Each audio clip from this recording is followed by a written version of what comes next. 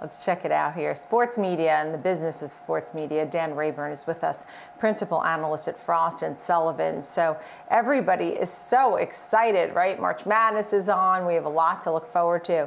We look at sports media rights and the shift that we've seen in apps, right, versus regular good old cable. What are your thoughts on some of the trends that you're seeing here?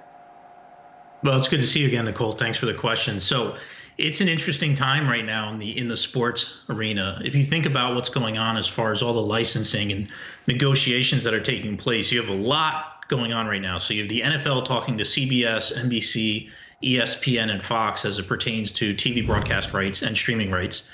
Rumors are that Amazon is bidding on Thursday night football games, many that might be an exclusive. What I really like about the sports business online is how predictable it is. And by predictable, I mean that everybody likes sports, or a lot of people like sports. It's higher engagement. They view for longer periods of time. The problematic part of it is the cost of licensing this content is just getting so expensive. So we did hear Disney recently say to Wall Street that they are looking at additional sports content. However, they would only do things that make sense for shareholders. So you have that trade-off here where everybody wants to have some live sports on their platform, but at the same time, it's very expensive.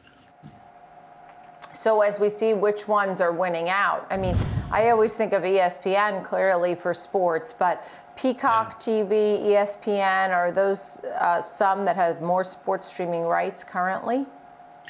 ESPN Plus is certainly getting a lot of them. So you might have seen the big deal that they just announced with the NHL. So NHL.TV will go away next year, and that was costing anywhere between $116 to $145 for the entire season, just of NHL. ESPN Plus costs $60 for the entire year.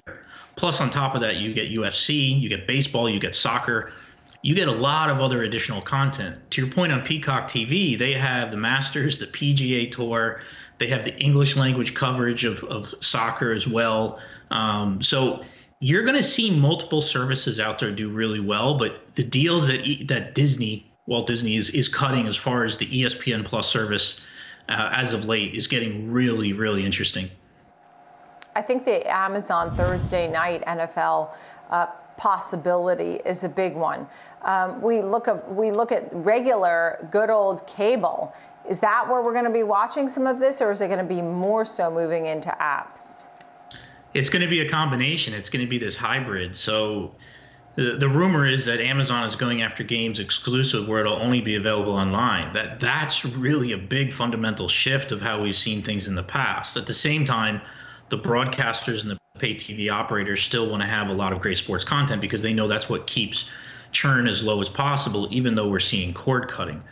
So the issue is really going to be a trade-off here of what makes most sense for these companies, and also how is their model shifting. So think of Viacom CBS, which rebranded their streaming service Paramount Plus and is going international this year. They've also talked about how you're going to be able to get sports on that service as well. But then someone like HBO Max, the CEO came out, Warner Media, Jason, last week and said they have no interest in bringing sports to HBO Max at all this year. So there's some different business models going on, but the main thing here is that sports content costs to license it are getting really expensive. When you have someone like Amazon bidding on it, and in particular if it's an exclusive, it's also driving costs up. I think it's really interesting. I mean, there are some that are just going to be the losers at least in sports, right? You just mentioned HBO Max with no interest in sports. I mean, I don't really think of Apple TV for sports. I mean, are there some others that we definitely won't see any live sports on? Well, HBO Max is an interesting one because Warner Media owns Turner TBS. They have a lot of sports. I think the one to keep an eye on here is at the end of 2022, NFL's Sunday ticket, which is with DirecTV, that contract expires. And I'm hearing that Amazon is in the driver's seat to win that business, which would be a direct-to-consumer service where you're going to pay X number of dollars per year to get that. But that is really the one to watch because that's the most expensive contract in the market. And if Amazon gets that, that signals an even larger shift taking place in the market. And with AT&T just having divested the DirecTV business to a PE company, you know that the NFL is not going to want to renew that contract. So that's the one to watch at the end of the 2022 season.